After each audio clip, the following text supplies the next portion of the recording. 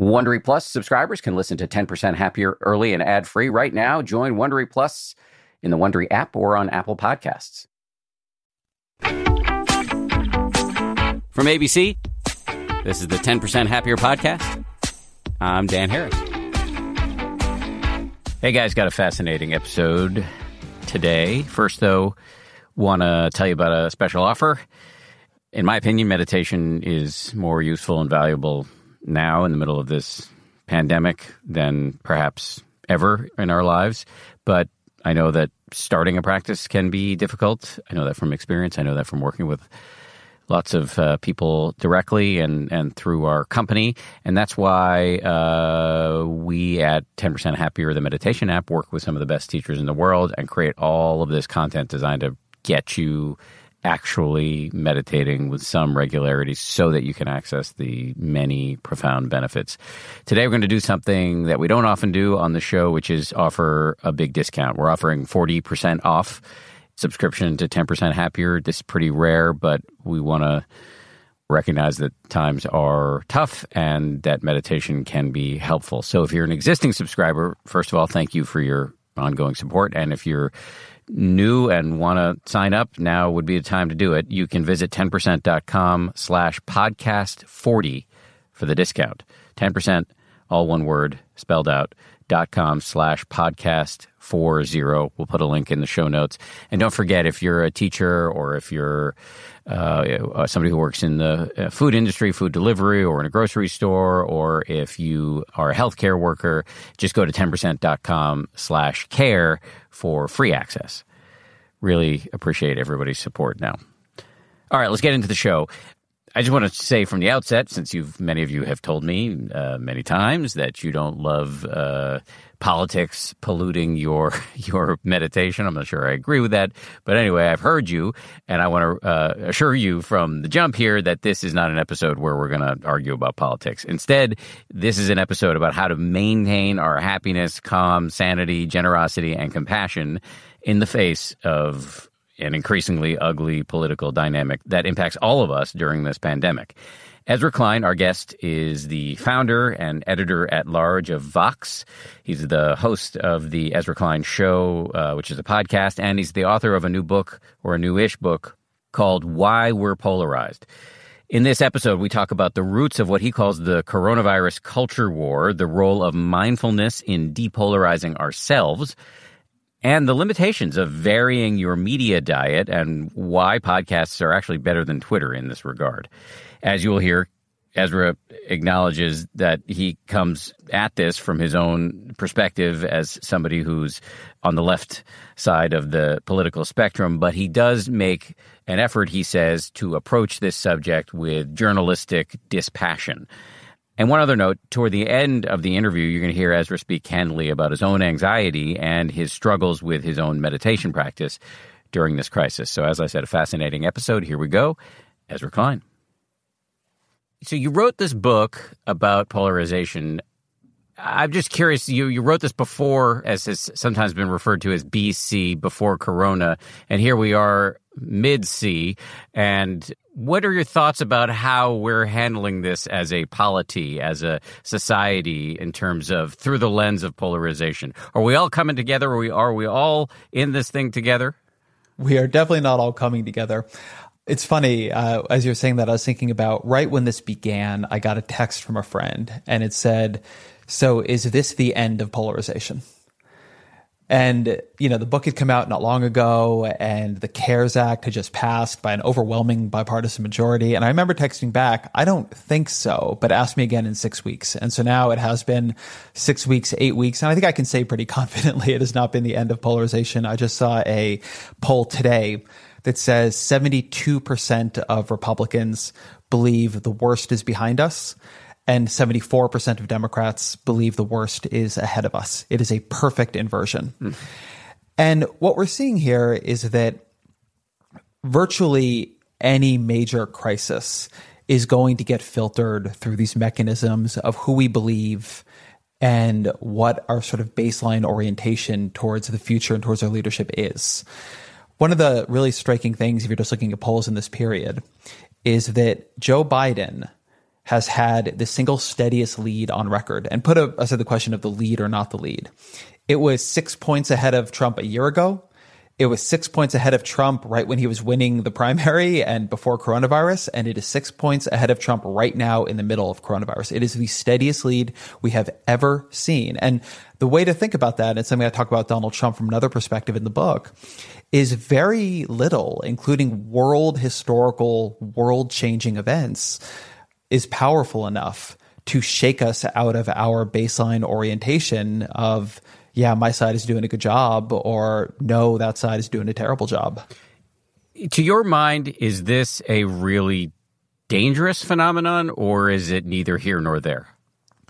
Oh, it's very dangerous, but often not for the reasons people think. Something I'm trying to make a distinction about in the book is that polarization is not intrinsically good or bad. It really just means that ideas, arguments, identities, something, affiliations are clustering between two poles. We have had periods in this country that are abhorrent, in which politics had a very low level of polarization. And we have had periods in this country which were fine or great even, in which politics has had a high level of polarization. The idea that you have structured your disagreement across your two political parties is very natural, and it can coexist with a functional or a dysfunctional political system. The difficulty we tend to have, for a lot of reasons right now in particular, is that our political system is idiosyncratic in that it typically doesn't work among high levels of party polarization. And that's because we have a system in which power is decentralized across different branches and even inside individual chambers, say like the Senate. You have supermajority requirements like the filibuster. You have this very unusual and very powerful committee system. And so you need very high levels of compromise and even consensus to get anything done. What polarization functionally means in a competitive political system is you can't get that level of compromise or consensus except in the most extraordinary of circumstances. And so that means you have a system that begins to trend towards a kind of paralysis, a kind of inaction, an endless amount of fighting, but no capability to resolve those fights. So if I'm hearing you correctly, it's not necessarily a big deal that there's mutual mistrust given the stakes. It's the real problem is that we don't have a way to work these things out peacefully, and that could boil over. Yeah, I mean, I'll give an example here that I think is helpful in thinking about it. So take the Civil Rights Act. That is one of the single hardest fought moments in all of American political history, certainly one of our most consequential moments as a country. Now, if you think about what the polling during that period would say, it is very clear that people on both sides of that divide thought the other side represented a threat to the country, a threat to its future, a threat to decency, and a threat to their way of life, right? I mean, white Southerners were violent in the streets in defense of segregation, and the forces of equality, like what they risked and what they took on to change the country, I mean, remains heroic today. But if you had said, is the other party dangerous? Well, it wouldn't have made any sense as a question, because the Civil Rights Act passed with a higher proportion of Republicans voting for it in Congress than Democrats, but a Democratic president being the one who pushed and signed it. So it is not the case that in the 20th century our divisions were smaller. It's a case that they didn't split by party. Or take the Vietnam War. Opposition and support for the Vietnam War were roughly equally distributed by party. So that's just what's very weird about the way things have changed. I don't think that we have a greater divisions in this country now than we did then. I mean, you had more riots then, more political assassinations then, more political violence then. I mean, you had more domestic terrorism. Think about like the Weathermen, etc.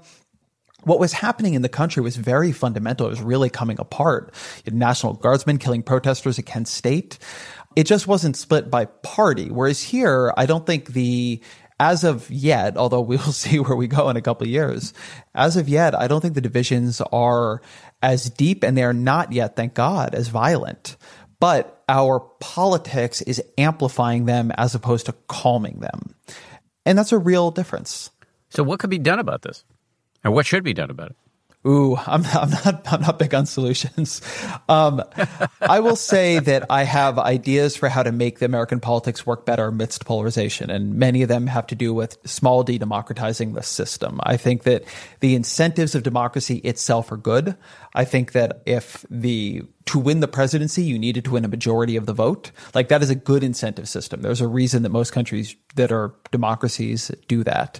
I feel the same way about the House. I feel the same way about the Senate. So I would like to see voting be easier, and I would like to see majorities able to express themselves through voting, such that the will of the majority tends to decide who holds power, not as is currently the case, having the party that did not win a majority controlling most of the government.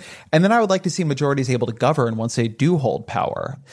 And I want to be very clear here. What I'm offering is not a pathway for kind of big D Democratic dominance. Republicans are very, very competitive when they have to win a majority of the vote. Just look at the states. Look at Republican governors in blue states like Maryland and Massachusetts. I mean, you can have a very majoritarian Republican Party.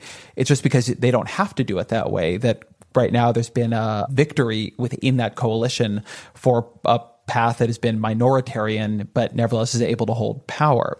So I have that set of ideas, but the problem with them, to just be very honest with you and with the audience here, is that for the same reasons that polarization keeps all kinds of things from getting done, it keeps big structural systemic reforms from happening.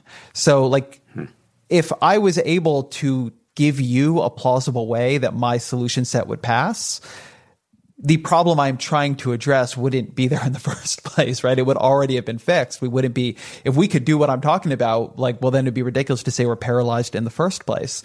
And we'll see. I mean, coronavirus could upend the political system given what's happening to the economy so dramatically that maybe all bets are off in a year or two. But I think sometimes it is worth simply, as a writer and as a reporter and a journalist, describing how a system works or doesn't work, even if you can't pretend to know how to fix it. Hopefully, what I'm offering in the book will, to people of all political persuasions, and thankfully it's largely been how people have reacted to it, be seen as an accurate description of what is happening in the system and why people's incentives look the way they do. How to change it is going to be hard, and I suspect we're not going to solve it in the sense of passing a package of bills that are going to make it all go away. We're just going to change as a country, either because our demographics change or something happens to us, or we end up in a war, or like the underlying structure 30 or 40 years from now is going to be different than it will be today, but I can't confidently tell you how. You do have some prescriptions, though, when it comes to how we can handle polarization as an individual. And I want to get to those in a second. But before I do that, let me just go back to coronavirus. So we talked at the beginning of this about how coronavirus definitely did not end polarization. What are the consequences of us being polarized as we navigate this pandemic in your mind? I don't know yet, to be honest with you. I have rarely had as much trouble imagining the country 3 months or 6 months or 1 year into the future as I do now. Like, even what the range of probabilities are just seems completely opaque to me. I think it is possible that we are about to enter into a culture war over coronavirus, that you're going to have the kind of blue coalition be on the side of lockdown and the red coalition be on the side of opening up.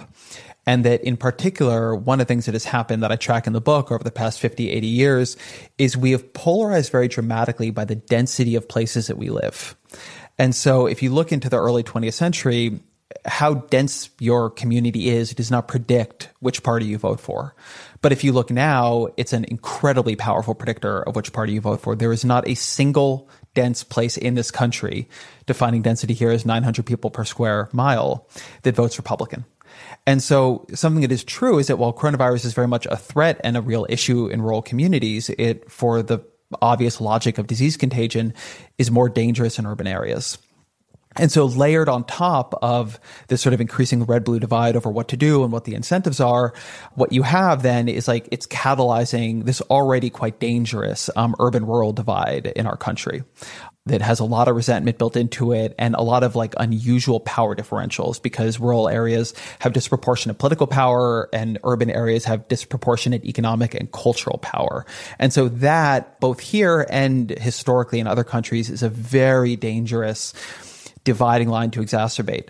But on top of all that, one thing that, like, if you could stand outside the problem, I think we would see a little bit better, is polarization and bad governance is letting us polarize around a choice that should never even be the choice we're making at all. We can't have a debate, as we often have on Twitter right now, and I see it all the time, and I see it from people I agree with, where it's like people who are functionally arguing for a lockdown with no end in sight against people functionally arguing for a reckless reopening. Both of those are untenable positions. You need to do the governance work to build a third option. In my view, and if you just look at where this is working in other countries, you need to build the testing, tracing, and quarantining capacity so that you can begin safely reopening as quickly as possible. And it's in the absence of positive sum political leadership that is doing the work to build that third path, that middle way, that we end up polarizing around two ideas that neither of them are sustainable, neither of them are safe, and neither of them will work. And so having an incredibly polarized debate over two ideas that shouldn't even be the choice we're facing, like that is a deep and consequential failure loop for a country to be in. So now let's get to your argument about how we can depolarize ourselves. And as you write quite hilariously in your book, you say, yeah, I know, of course, the politics book by the liberal Californian vegan ends with a call to mindfulness. So with that disclaimer out of the way, how can mindfulness help here? So there's a couple things, right? I try to preempt a little bit of the mockery here in the book. But I don't even mean mindfulness in the sense that a lot of people mean it as meditation. I use some words from Robert Wright, who I know you've spoken to before, to talk about it more directly as just the capacity of being aware of what's going on in your own mind. Much of the book is about the way in which politics and political media and political figures manipulate our identities, and how once our identities, which we can talk about and define, are activated, that really changes our cognition, it changes how we treat each other, it changes our experience of the world. And like so many things that happen in our own minds, the process of identity activation and then the process of distortion through that activation, it is very easy to be caught up in it and never realize it is happening. And so something I'm trying to get people to do there is to be a little bit more attentive to what is happening inside them and in the workings of their own minds when they are in political discussion, reading or consuming political media, and otherwise having or being exposed to political triggers. Look, I am not a meditator in the way that many of the people you have on the show are, but I've been here before, and I do try to have a real practice, and I think about it. And for me, the great insight of meditation and mindfulness is that I often have no clue what is happening, not just in my own mind, but in my own body. The experience of just stopping and saying, oh, I'm not in a bad mood, I'm actually nauseous. Or I'm not stressed, I'm actually tired. Or I can't take 10 breaths in a row and not find myself looping over this thing that I can't seem to stop thinking about. And realizing actually how little control I have over that for me, over a course of years, has been a tremendously cognitively humbling process. And it's something that I think we need to expand to thinking about politics too. The sophistication with which we are manipulated in politics far exceeds the sophistication with which we understand our own cognitive and emotional reactions to political stimuli. And just beginning to get some traction on that, not even equalizing it, but just beginning to see that it is an issue is, I think, an important first step. Even if the only thing it is a first step towards is us individually having a better, healthier relationship with politics. I don't think this, and I'm very clear about this in the book, I don't think this is a systemic solution for our problems. I think it is a healthy thing to do as individuals, and that is not worthless. Definitely not. So, yes, I think that's worth saying. You're not saying meditation is going to solve all of our political dysfunction. What you are saying is that an individual who's living in this political environment can have a saner, healthier relationship to her or his surroundings or their surroundings by employing and deploying mindfulness. Yeah, I think that's right. And I use the example a bit of Twitter here. And this is something I think about a lot because a lot of political communication now happens on Twitter, a lot of very important communication between politicians, between journalists. It's not real life, as people say, but it is not meaningless in the way that many wish to think. And, you know, it is worth being there and just trying to take a second or two after to ask, if you're somebody who spends time there, well, how do I feel right now? What is happening in me? What is different in me since opening that up than before? You know, this is true also for cable news. It's true for all kinds of different things. And There are things we cannot change about politics, and there's all kinds of things we cannot change about our own lives. But something that we do have a little bit more control over than I think we give ourselves credit for is the informational ecosystems we inhabit and the kinds of identities that we reinforce through constant activation. And that's, by the way, a very important part of the book. We all have many identities. Some of them are political, some of them are not. I talk about myself as sort of a Californian, a father, a dog owner, a vegan, a Jew, a liberal, like a Mac user. I have all kinds of things that are weak, that are strong. Things that are values that people hold can become identities. Curious is an identity for me in a way that, some other kind of values are not. And so the identities that get consistently threatened or activated in some way are the ones that become very strong in us. We have a lot of psychological literature showing this. And so building an informational ecosystem for yourself such that you are trying to activate most often the ones you want to be strongest. Like that is something that is more in our power than we realize, which is not to say it isn't a struggle, but I will tell you for sure that if you leave the entirety of that project to other people, it is not going to go the way you hope. So I have this memory, and we can go back and check the tape, and maybe my memory is wrong, but I have this memory of the last time you were on this show, which was before you'd written the book. I was, I think, extolling the virtues of a varied media diet. And I have this memory that you said, actually, there's some evidence that doesn't actually work to depolarize yourself. Did I remember that incorrectly? No, that's correct. I talk about that evidence in the book. And so it is 100% not my view that the way you're going to get to a better version of yourself is that if you're a liberal listening to this, say, that you should start firing up Breitbart News 3 times a day. Not only does that not work, it does the opposite. I talk about, for instance, an experiment in the book. This is, to my knowledge, the single largest experiment of its kind done on social media, where researchers at Duke University, they paid, I believe it was 1,200 people in the ultimate version of the study. They paid them to let the researchers restructure their Twitter feeds, such that if you were a Democrat, you began seeing Republican voices that the researchers had chosen for you, and vice versa if you were a Republican. And what happens at the end of the study is that the people who are exposed to this like now diversity of voices in their Twitter feed, the Republicans become more conservative, and the Democrats, the effect is small, so it's not clear that it was significant, but if it had any directionality at all, they become more liberal.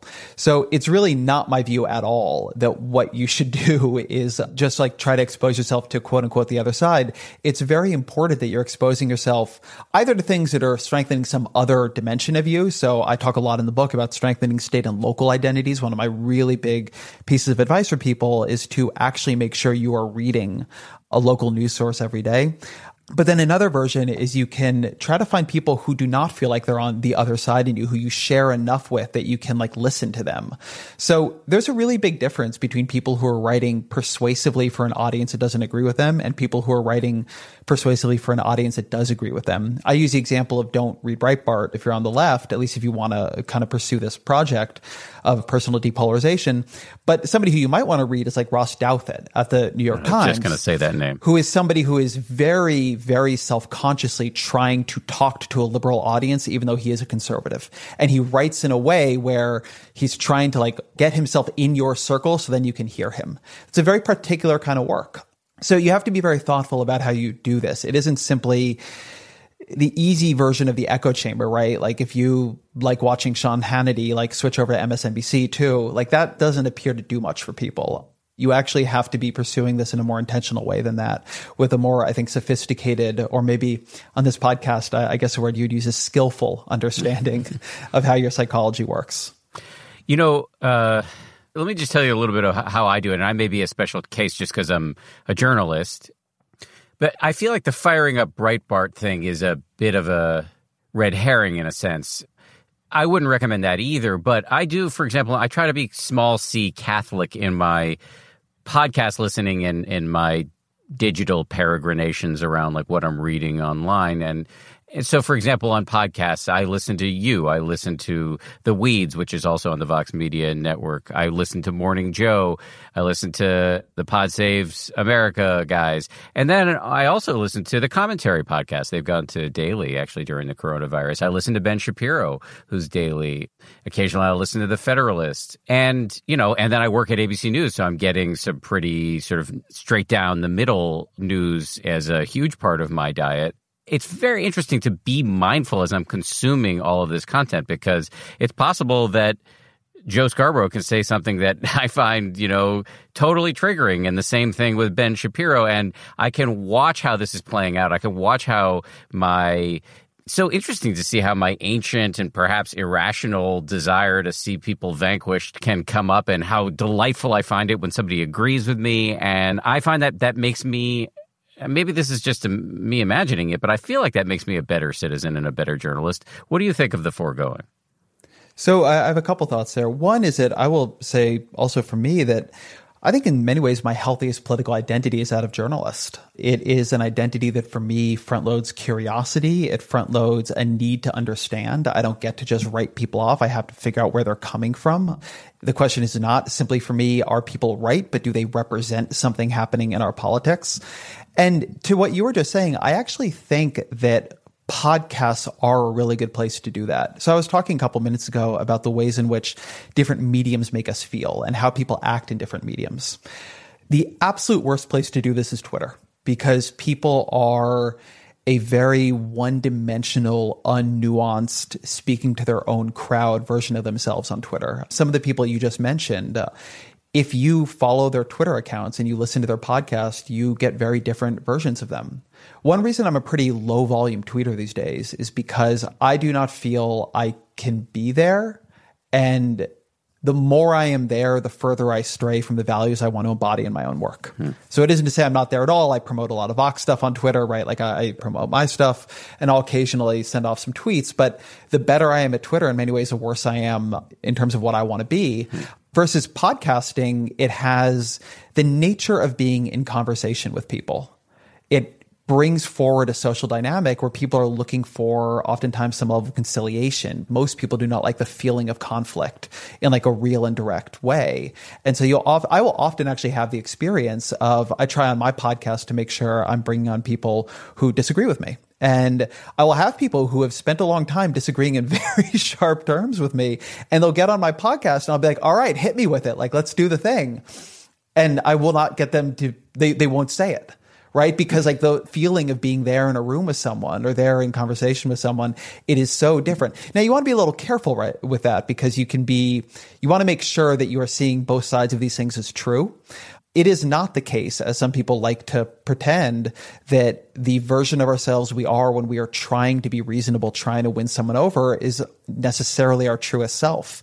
A lot of people, including reporters like me, have been fooled by politicians or others who are trying to be reasonable in one venue, and then when it comes down to the vote, they do something that is not what they told you they were going to do, or not what they were framing themselves as going to do. I remember, for instance, something like this with Evan Bayh, was a Democratic senator from Indiana.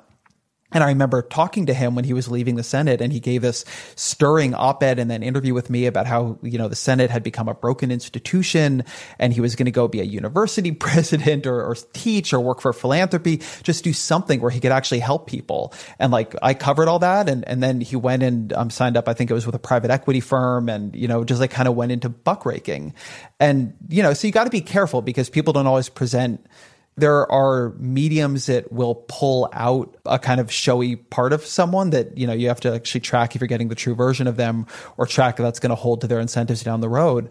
But I think podcasting is a place where people try to be heard and can be halting, more human versions of themselves in a way that writing forces a sharpness and a declarativeness from a lot of people. And then particularly social media has a kind of conflict and contempt-oriented discourse that makes it very hard to see yourself in somebody who doesn't already agree with you or you don't already agree with.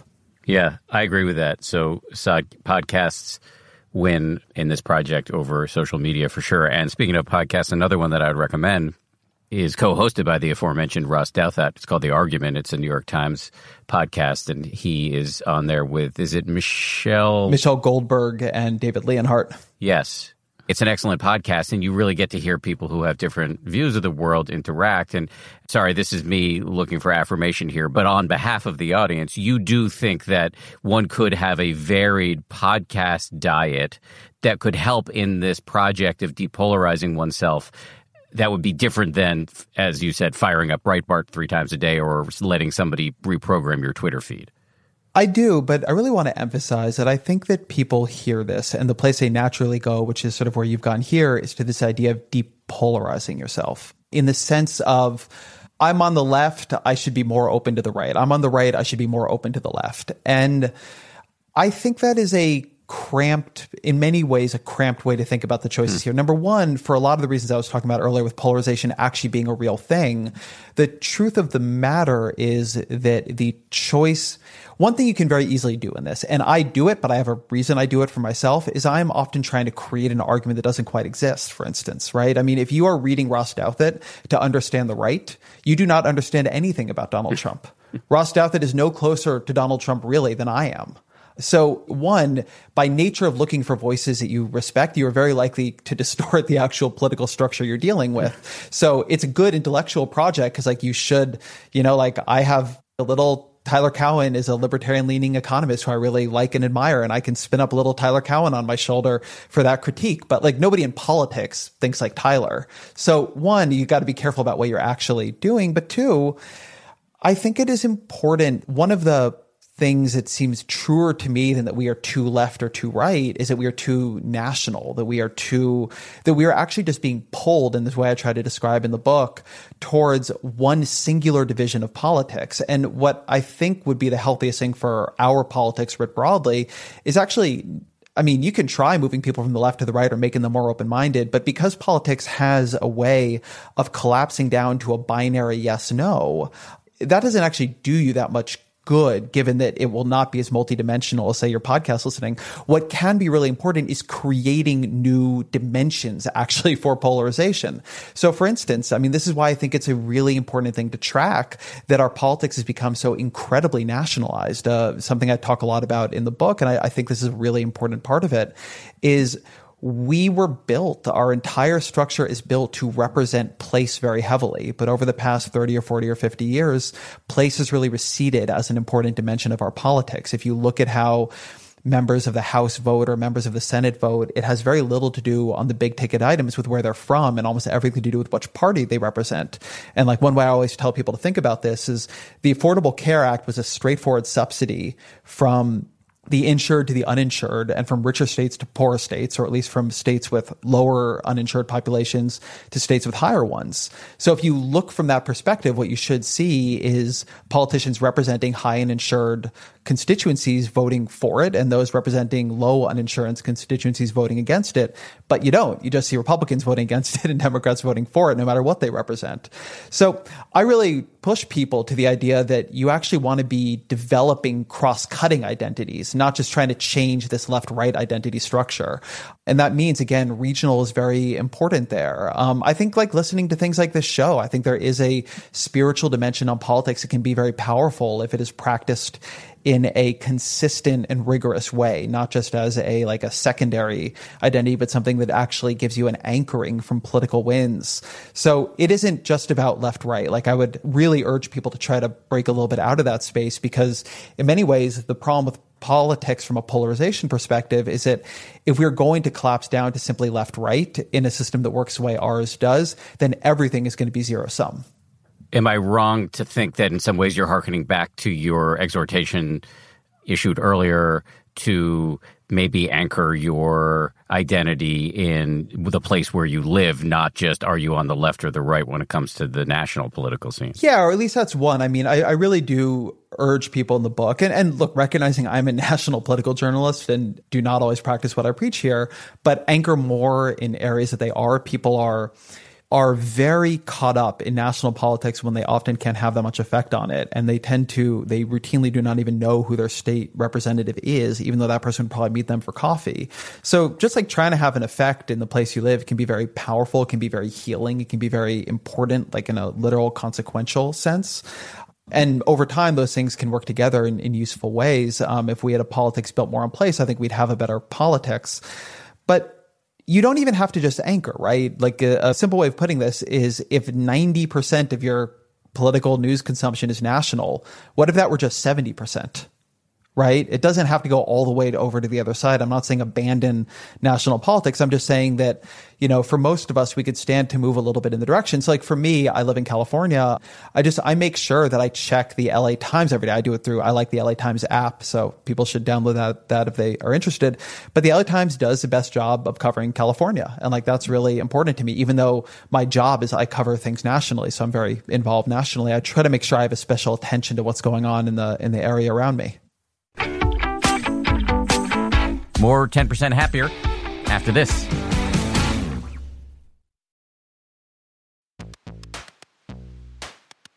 Audible lets you enjoy all your audio entertainment in one app. You'll always find the best of what you love or something new to discover. They offer an incredible selection of audiobooks across every genre, from bestsellers and new releases to celebrity memoirs, mysteries and thrillers, motivation, wellness, business, and more.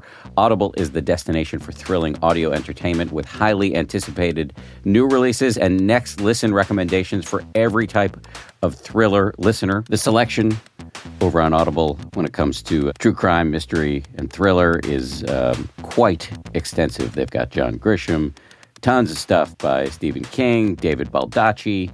My favorite that I've checked out recently in the crime fiction genre is called Age of Vice. It's by Deepti Kapoor. It came out not long ago. Not only is it thrilling and very, very plotty, but it's also written incredibly well. It's truly literature. Deepti Kapoor is a force of nature as a writer. Age of Vice, it takes you into the underworld in New Delhi in India. I absolutely love that one. As an Audible member, you can choose one title a month to keep from the entire catalog, including the latest bestsellers and new releases. New members can try Audible free for 30 days. Visit audible.com/10% or text 10% to 500-500. That's audible.com/10% or text 10% to 500-500 to try Audible free for 30 days. Audible.com/10%. The Taste the Mediterranean sales event is going on now through March 19th at Whole Foods Market. It's a store-wide event packed with flavor. My family and I are regulars at Whole Foods Market. We've got one, I think, less than a mile and a half away from our house. This Taste the Mediterranean thing sounds pretty cool. They've got Mediterranean-inspired flavors. You can save on Parmigiano Reggiano, charcuterie, and ground lamb.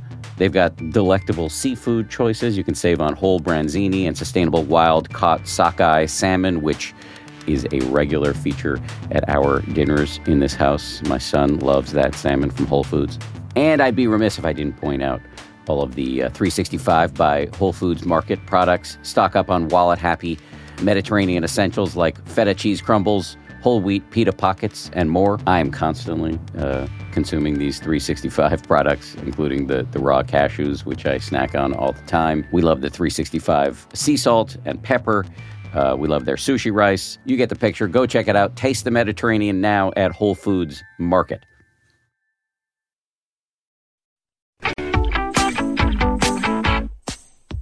So you said before, if I heard you correctly, that the project here isn't depolarizing ourselves. So if that's not what the project is, what is the project? So for me, first, yes, the project is not depolarization. For me, first and foremost, the project is understanding how the system we are in actually works and how it works upon us. And it is really, again, it is extraordinarily important to my political views that I am not here to tell you being polarized, given the choices we are faced with, is the wrong attitude. I would like American politics, given that I think polarization is somewhat natural and somewhat inevitable, I would like American politics to be functional and governable within the context of polarization. Now, other people could read the book and read the analysis and have a totally different idea of solutions, including that depolarization is the only thing that matters. But my view of this is that we simply do not know and I cannot stress this enough because I really have looked, I might feel differently here if there was any intervention we knew of that could work at scale to depolarize. If I could find in my research anything like that, I can tell you lots of things that work at very small scales. If there's this whole thing about intergroup contact hypotheses and the way kind of setting up particular structures in which people from different groups work together and in service of a common project and so on. And there are groups like Better Angels that do that work. But in terms of like what is happening at the national level at scale, we're not going to depolarize. We're going to move a little bit back and forward. And then at some point, something big is going to happen that is going to change the game entirely. And again, I guess it's possible coronavirus will be that thing, depending on what happens over the next year or two. But I think that we have to accept polarization as a dynamic we are living with for now and try to understand how to adapt to it. In very much the same way that, for instance, with climate change, which I wish we did not have climate change, I want to do everything we can to stop it, but also we need to accept that the climate is changing around us, and we are going to have to figure out how to make our societies work in that context, at least, up to a certain level of warming. So part of what I'm trying to do is establish this as a force and reality in our lives, such that it is more than simply something we lament and have ineffectual conversations about how to turn back, so that it's something that we can bring into our analysis of how things work and use to see the world a little bit more clearly. Sorry, to be clear on my end, I wasn't asking about, when I said the project being depolarization, I wasn't asking in a macro sense. I meant more for us as individuals who want to be as happy and sane as we can be, given the political atmosphere in which we exist. I think about how we can be better citizens and how we can, so there are two things that I'm interested in here. One is, how can we be better citizens given the atmosphere in which we're existing? And then how can we be happier, healthier humans in the same atmosphere? I do not think that the answer is to give up your principles, but I do think there is value in having understanding, empathy, and compassion vis-a-vis those with whom you disagree, because as you referenced this group, Better Angels, a group I have a lot of respect for, they're not doing this work at scale per se, but they are doing pretty interesting work on a micro level, bringing reds and blues together and facilitating conversations where they try to get to what they call accurate disagreement. And that strikes me as a really interesting. I've been to these encounter sessions, and you can see that it just feels good. It's not that they're trying to convert the other side. They're just trying to actually understand them. Yeah, I don't disagree with any of that. I've been on the Better Angels podcast. I'm very much in touch with those folks. And as I said, I tend to be a fan of trying to work on both your temperament and engagement with politics such that it doesn't fall prey to some of this, but to try to hold your views in a space of honesty and rigor, which of course everybody does, right? It's easy enough to talk about that. But that's why I try to be careful on this. I mean, and it's again why in the book, what I call for in that section is not exactly depolarization, but in this case, it was identity mindfulness. But I actually think mindfulness is a very good way of thinking about it. What I am urging people to do is to make sure that you are acting in politics with intentionality and that you are noticing, again, here speaking individually, what politics is doing to you, how you are being manipulated by it. And so to some degree, if you're somebody who you look at the current situation and you feel that the right answer is just a very polarized answer and you want to act that way in relationship to it, I'm not against that. I think that is a totally reasonable viewpoint, actually. And I also think the other viewpoint is reasonable. And, I blather on about politics professionally, so people can certainly see where I fall on this day to day. And frankly, it changes day to day. But I think mindfulness is actually a good place to start here rather than being attached to which outcome you're going to get to. That's why I'm a little cautious when you say depolarization, because I find sometimes people mistake the path there for the destination. Yes. So I completely understand that. When I say depolarization, again, I do not mean – I think there's a vast difference between seeing things from an alternate point of view and dropping your values or abandoning your values. Let me add one thing in here, though, that is something I am thinking a lot about and struggling with a lot. And I feel like this is a rare space where I can talk about it, which is something that I talk about a lot in the book and think about a lot in politics, is the ways in which the system has become zero-sum. Again, here, separate from the polarizing nature of disagreements, I describe at length, and it is true, that the way we've set up our system, it is irrational for the minority party to work with the majority party in most cases, and so they don't, and so nothing gets done. And people, what they want to do typically in politics is win, is beat the other side. And again, I describe and have a lot of studies showing the ways in which policy, which is positive sum, collapses down to identity competition. And I'm using identity in a very broad way here, not in the way identity politics is often used, which is kind of zero sum. Group power competition is zero sum because you're fighting over status.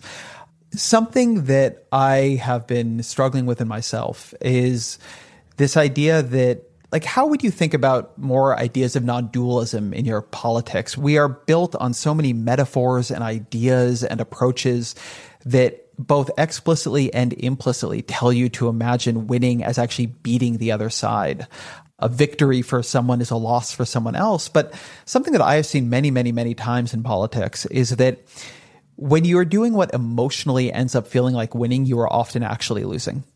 And when you are winning, what you are doing is often very emotionally difficult. And to be more vivid on this, to pass legislation often means compromising on so many things and giving up so much and including so many voices and stakeholders that to the people who passed it, it doesn't end up feeling like a win at all. Like take the Affordable Care Act, which was a very painful process for many of the people who were pushing it from the very beginning. They lost many fights along the way to at least somewhat winning a war, which ended up helping tens of millions of people get health insurance for whatever its flaws.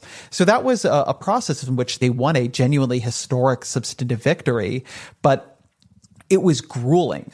Meanwhile, I see constantly this sort of the noble loser kind of thing happening where people love winning a fight that actually turns people against them, say on Twitter or in an election, or they prefer to lose in a way that keeps them pure. And I think we need to find better ways to tell stories, to do reporting, to just think about the people, about how to have a politics where you recognize that you don't win by beating people. You win by bringing them into your circle with you. You win by expanding your coalition. You win by entering into a relationship that over time allows you to be heard by somebody who wouldn't otherwise listen to you. To just give a very quick story here, somebody I think a lot about, who was just on my podcast probably about a year ago, is this woman, Leah Garces, who is the head of Mercy for Animals. And Leah is a longtime animal rights activist, and she is somebody who looks around and sees an injustice happening in the world around us at a scale so large as to be mind-melting. And what she focuses on particularly is the way we treat and torture and kill chickens.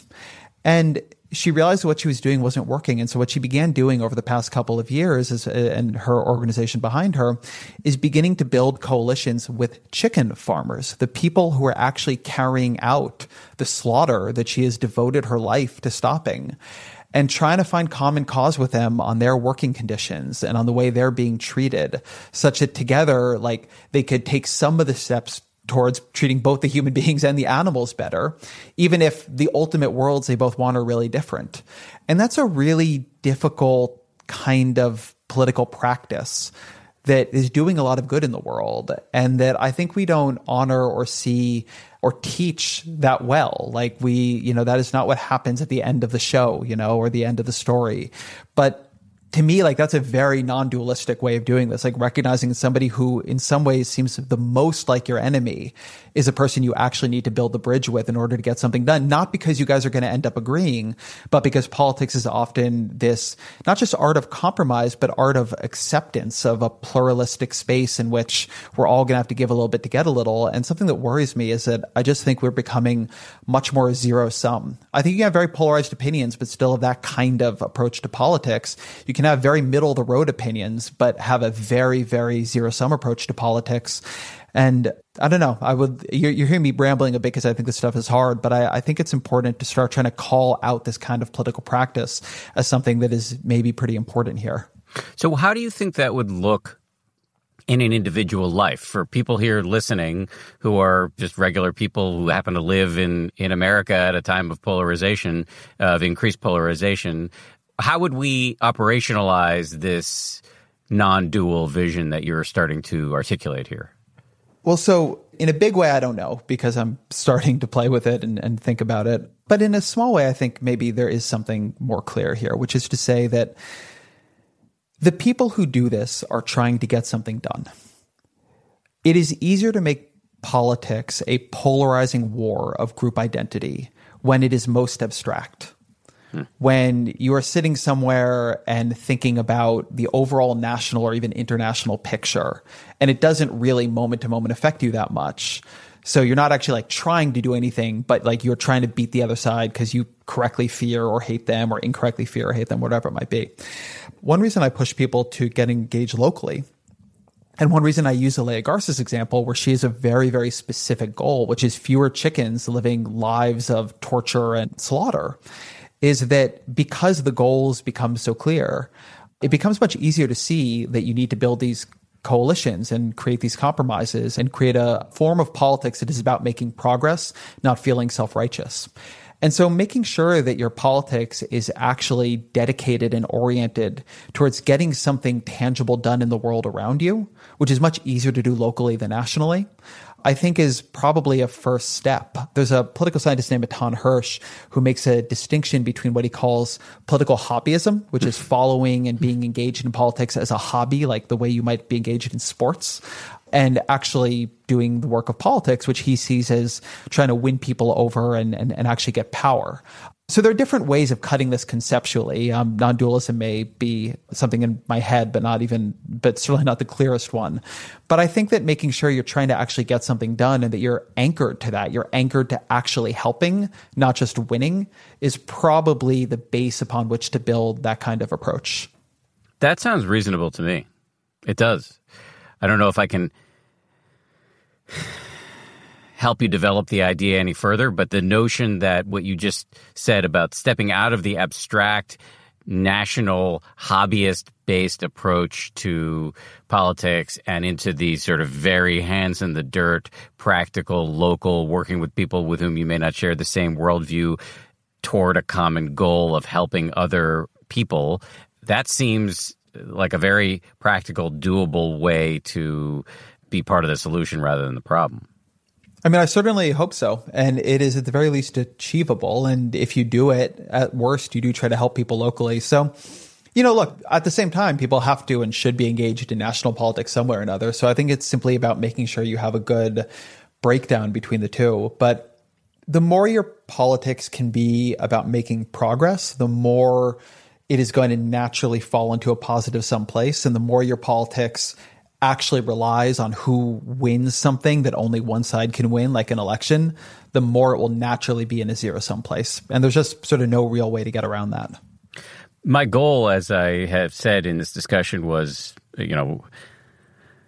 aside from just bringing you on and getting to hear you talk, which is always great, was to give people a practical sense of how to, in the midst of these weird and unpleasant times in which we're living, to be better citizens, but also to have a better relationship, a saner, healthier relationship to the political scene. Have I given you a chance to fully give your thoughts about that in this interview, or are there things that I've missed? No, listen, I think I've talked plenty. I mean, I'll say it as a question to you, because I'm sure people would be interested. They're tuning in here for you. I struggle with the question of how to talk even just about things like mindfulness and meditation amidst crisis, because I don't want to tell people, there's like that old line that it is not a sign of health to become accustomed to a sick society. And obviously I want good things to come out of this, but I wonder how you think about the relationship, because it's something I struggle with, between trying to engage in practices that help you accept what is going on versus listening to maybe a proper sense of rage and frustration and anxiety it provokes, because those can be activating emotions that help people recognize that something has to change, not just that we should learn to have a better relationship with something that should never have happened in the first place. Yeah, I think it's a bit of a false binary, because I think acceptance in a meditative, contemplative sense is not at all resignation or passivity. It's accepting what is the truth right now, being mindful and curious about it. So like you're seeing something playing out on TV, like the horror in America's nursing homes, and you're feeling the anger, the sadness, the many other emotions that may come up. You can, in that moment, calmly, with some curiosity, investigate the feelings that you're feeling, how they're showing up in your body, the kinds of thoughts they're provoking, and metabolize the emotions that will allow you to then take the action that you want to take that is most likely to be effective from a place of some increased calm rather than reflexive rage. And so I really am not a proponent of bland, blind acceptance, but rather a mindful, calm, compassionate engagement. Does that make sense? Yeah, it very much does. I mean, I don't know if this is true for you. It's something that right now I really struggle with. Not that I would have the capacity to have acceptance even if I wanted it, but I have found it harder to have a good practice right now than at any other time. And I don't know. It's funny. You would think there's this way in which it forces you to just be in one place and sit and like experience this, but the desire to not feel it has been very powerful for me. I've been very much struggling with my practice here in a way that not that I haven't been trying to keep it up, because I have been, but yeah, there is something about wanting to flee from this moment and knowing that we might be in it for a long time, which has really, really increased the tendency I sometimes have to want to run from an unpleasant emotion. Oh, I mean, I really hear that, and I appreciate you saying it. And just so I'm clear, because I want to respond to it, but I want to respond accurately, you're not saying you're finding yourself not doing whatever your daily allotment of, or daily-ish allotment of meditation is, but that on the cushion you're finding that it's choppier. Is that what you're saying? Yeah, it's not just choppier. What is even the right way to put it? That the work that is going in to just making it through the time on the cushion, like there is so much internal struggle in that sometimes what I've loved the most about it is like that feeling of like clarity and like you're seeing something, maybe every once in a while. Like that, so much of that is gone. Like I have an internal drive towards distraction right now, right? This desire to not feel this way that makes the work of trying to let myself sit with the things that are actually happening and just experience them much harder, no matter what the way of doing it is. I mean, that's true for my time on the cushion. And it's true also just like for my space as a human being. I was talking to somebody and she made the point that like I've started drinking a lot more coffee during this period. And she made the point like, well, how does your body feel? And it was like, this is my therapist. And she's like, and I was like, oh, my body feels tired and my mind is going crazy. And trying to like sit in between those things has been very disorienting. Okay, I have a bunch of responses with the caveat that I am not a trained meditation teacher, so this is a little bit like getting your gallbladder removed by somebody who slept at a Holiday Inn last night. But first of all, I would give yourself a break. That's my number one message to you, is give yourself a break. We are living through times that suck. And I think perfectionism is going to be super unhelpful right now. This urge toward doing things the way, with the quality that we were doing it before the pandemic, I just think that's too big an ask. And the fact that you may be forming or exacerbating some habits that you had BC before Corona, but are they getting worse now? The coffee drinking, the urge toward distraction, maybe at Twitter or TV or whatever it is, whatever your vice. Not that either of those things is truly a vice, but if you misuse them, they can be. I think that's all just going to happen. And you want to do your best to be mindful of it, but like not tell yourself some story about being a failure if it's happening at an increased level, because we are all going to find coping mechanisms for just a terrible moment in human history. In terms of the meditation practice itself, the one thing you said that really struck me was the clarity that you like. It might be helpful to notice that that's a form of desire. you are wanting more clarity, and wanting is one of the most noxious things you can bring to the meditative party. And there is going in with expectations about what's going to happen in a sit is truly going to trip you up. And in fact, it's so useful to be reminded of the fact that meditation isn't about feeling any certain way. It's about feeling whatever you're feeling clearly, so that the feelings, and many of our feelings these days are difficult, don't yank you around as much. So I just said a bunch of words. Did any of that make sense to you? No, that very much does make sense to me. I mean, I think it is, I will just say for me, it is a constant lesson of these practices that I often do go in wanting something. I started meditating because I wanted to feel less anxious. And instead, what it did for years was kind of show me how I was actually feeling. And that forced me to make changes that would help me ultimately, feel a little bit more at home in my own skin. And I take the point you're making there too, that certainly for me, I definitely struggle with remembering that it's just about seeing what is there. And yeah, like sometimes what is there is not what you wish was there because things are not what you wish they were.